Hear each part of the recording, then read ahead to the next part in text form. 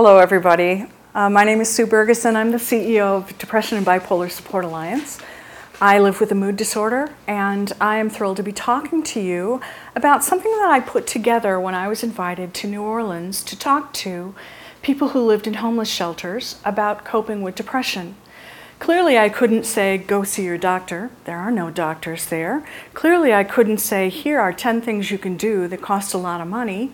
I had to think of things that we could do that are cheap, that are free, that are easy, that can help move us forward on our wellness journey. So I put together this little presentation that I'm going to share with you on 20 low-cost or free things you can do to help you cope with depression, bipolar disorder. So the first thing I have to say is don't try and treat this on your own. Make sure that you are, if you are able, you are going to see your doctor. And if you are suicidal, you must call 911 and get immediate help. Please do not try and cope with that simply by waiting. Your life is far too important. Having said those two things, let me share with you my ideas for 20 things that you can do that are free or cheap. The first thing I want to mention is you need to watch your sleep. Those of us living with these illnesses are extremely sensitive to being too tired or overtired. So if you haven't already done this, create a discipline about going to bed on time and getting up at the same time every day. If you need help, think about using earplugs. They're very cheap. I can get 100 of them for less than $10. Think about using an eye mask if you need to. Make sure you avoid caffeine before you go to bed. Make sure you avoid exercise or eating. Perhaps using a simple meditation like a prayer, those things can help you relax, but sleep is the number one thing that I would recommend to you as something free you can do that helps your mood. The second thing is do one thing. So with our illnesses, we get stuck a lot. We feel lost and hopeless. So sometimes saying, I'm going to do one thing, and it almost doesn't matter what it is. I'm going to get out of the house. I'm going to go to the grocery store. I'm going to do anything I can do that helps me get unstuck. You can create a list for the week with simple things. Do one thing. That helps you, again, feel empowered and helps you move forward in your life. So the third thing I suggest is find one thing to appreciate. No matter how many bad things are happening to us, there are good things around us. They may be hard to find. Our life may be in such a bad place that it's a lot easier to find 100 bad things. But if you can find one good thing, my dog loves me.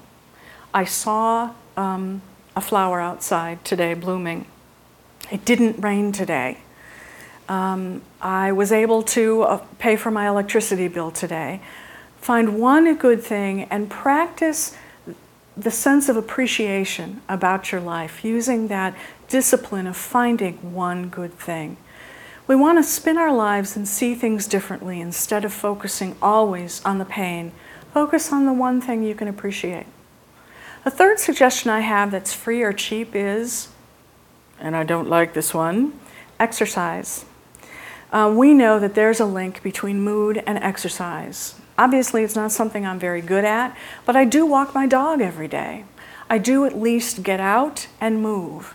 Exercise can help elevate our mood. It can help us from feeling paralyzed. It's a good thing to put into your life. The fifth suggestion I have is journal. It doesn't cost a thing, really, to journal. You can get pieces of paper that have already been printed on. You can use a spiral notebook. You don't have to have a fancy blank book. Journal every day. And at first it's going to feel very weird because you're not used to writing down your thoughts. But what a journal can do for you is it can help get those things in your head down on paper. And you can look at them and say, is this real for me? Do I really believe this? You can also look at it over a period of time and say, look at how I've moved forward in my life. Or if things are bad, you can look back and say, things are not always bad. There are good days. So journaling is a practice that is cheap, it's almost free, and something that can help you move your wellness. The sixth thing I have is something that our chapter people know very well, and that's peer support. It's really important. Studies have shown that when you have a peer, someone who knows and who has the lived experience, who has also been there, when you have that, you're more likely to get well. You're more likely to take your medication because you have someone who says, okay, are you on track? You have someone who can help you in those bad times. A peer understands it the way no one else does.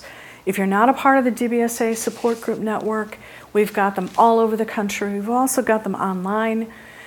You can become a part of this. It's free, it's simple, it's easy to do, and it can really help move your wellness forward.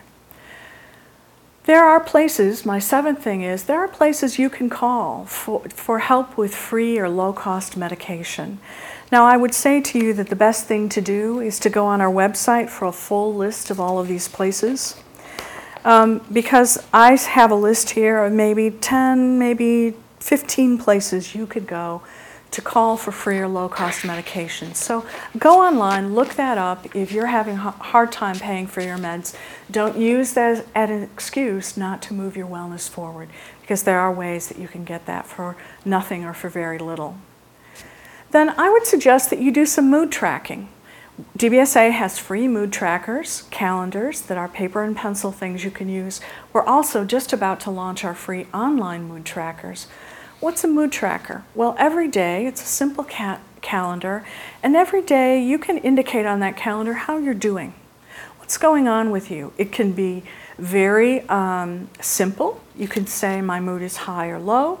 You could put a number from 1 to 10, or you could check some boxes. You could say, I know that I struggle a lot with irritability, so you might say my irritability is high. You might say that I couldn't sleep. You might indicate some side effects. Why is this helpful? Again, many of us don't know when we're slipping down because it's so subtle and so gradual, and let's face it, often we just feel bad. But if we can track our moods, we get an early warning. We can look at how it compares with yesterday.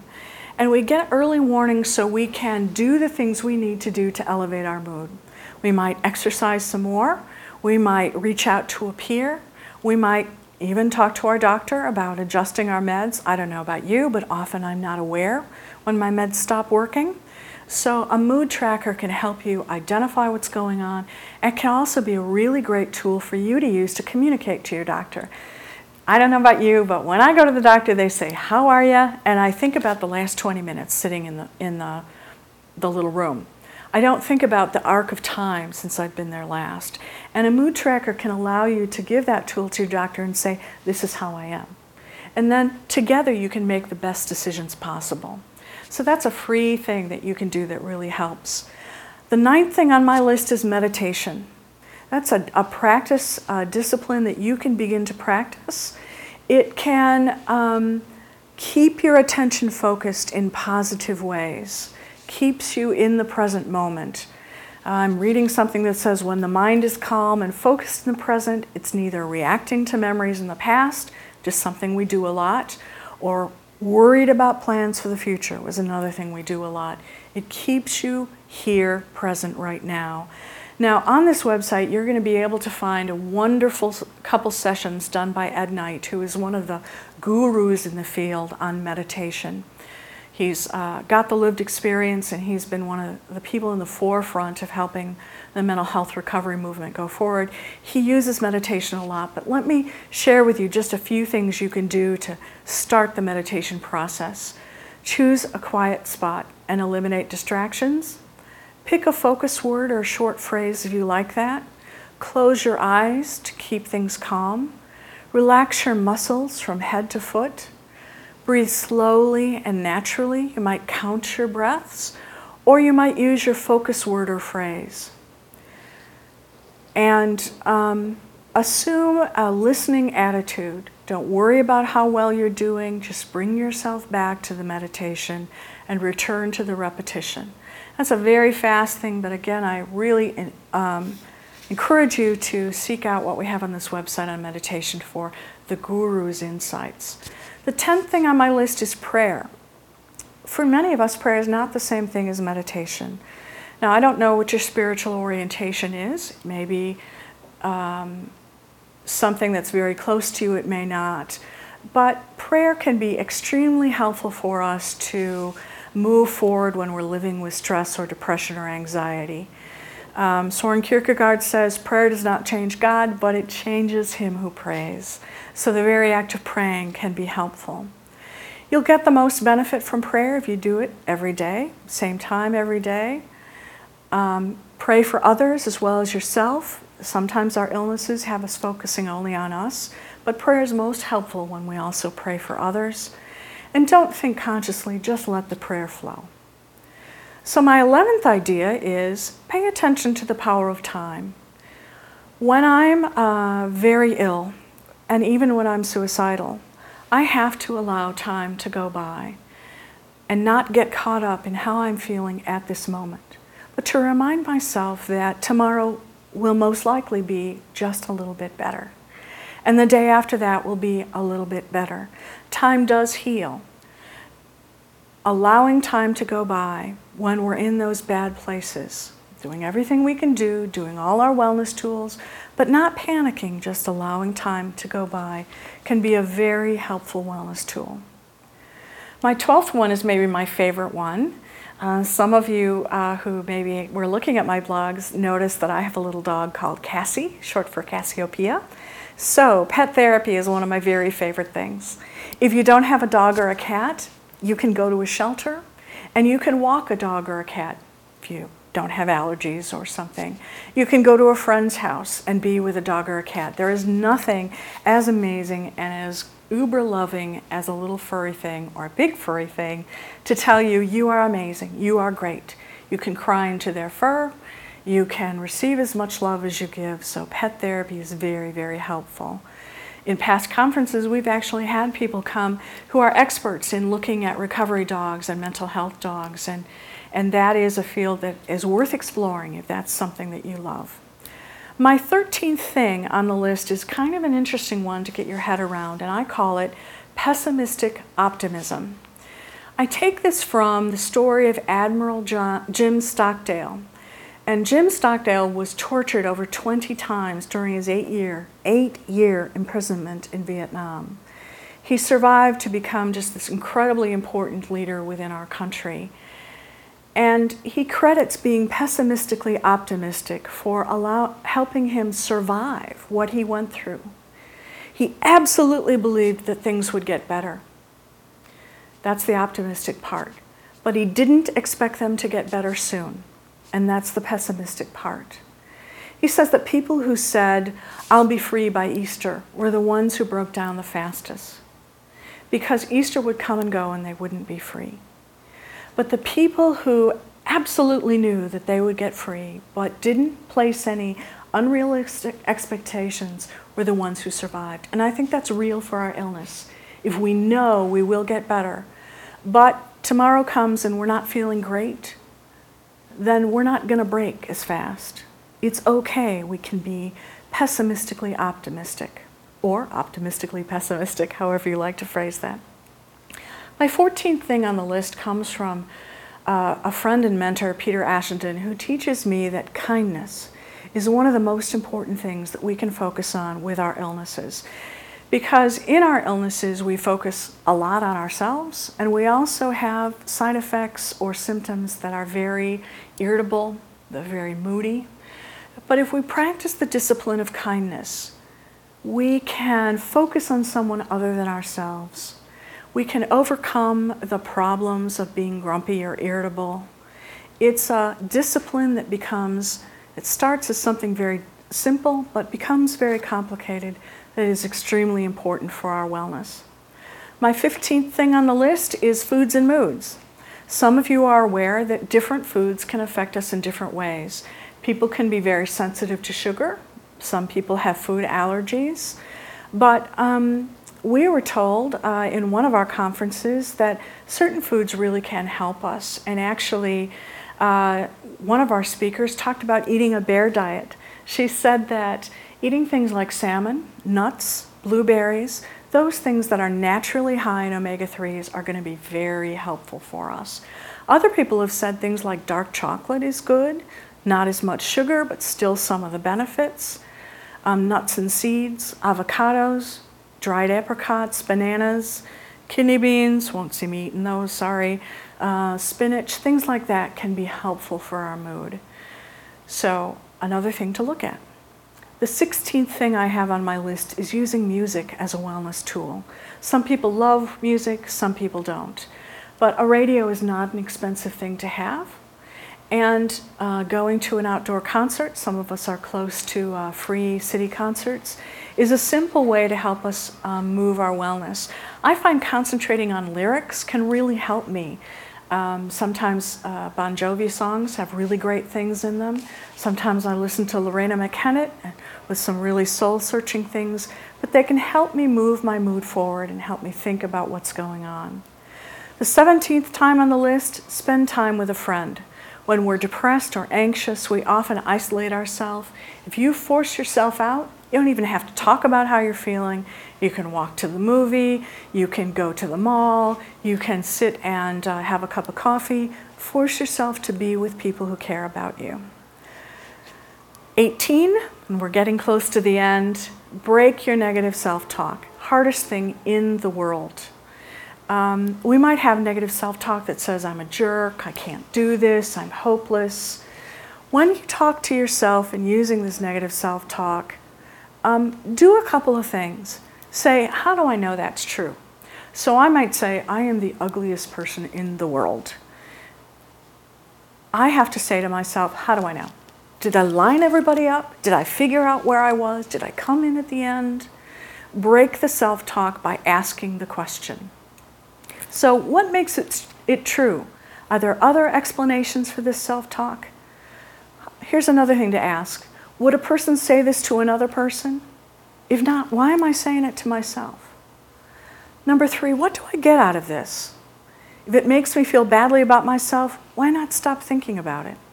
The 4th thing is, how can you prove it to be true? Would someone who cares about me agree with this? Are you sure? What's the proof? Does it help my emotional growth to think this way? What benefit do I receive? What does this thought keep me from doing? So break the thought, find out if it's true, and then let it go. Another strategy you can use is replacing the negative thought with a positive one. So every time you say something negative, you force yourself to say something positive. That can be a hard thing to do, but that's another strategy that you can use. So my next thing, my 19th thing, is something we don't talk about here a lot, and I call it the S word. And that is S for suicide. So when that's happening to you, make sure that you're paying attention. Suicidality is a fairly frequent kind of a symptom. Remind yourself that your brain is lying to you. It just is. Allow yourself to break that suicidal thinking by saying, I don't have to act on this. I can think it, I won't act. If you find that this is a serious thing, that you feel overpowered by this thought, make a call, tell somebody it's going on. You must do this because you should not take your life for a momentary thing that's happening to you where your brain is lying to you. So here's a number to call, 1-800-273-TALK or 800-273-8255, and that's a national suicide helpline. These people are trained all across the country. But make sure if that little S word is plaguing you that you, number 1, break the thought, your brain is lying to you. Number 2, reach out for help if you need it. The third thing I would suggest to you is make a plan in advance. Many of us are kind of in a well spot and then we spiral down. When you're in that well place, make a plan for what you know that you can promise yourself you'll do if you're coping with suicide. There are a couple ideas on our website. You might look under dbsalliance.org/brochures for a couple brochures that can help you make that plan. Remember, you're not alone. Most of us living with these illnesses will struggle with this, but don't let it take your life.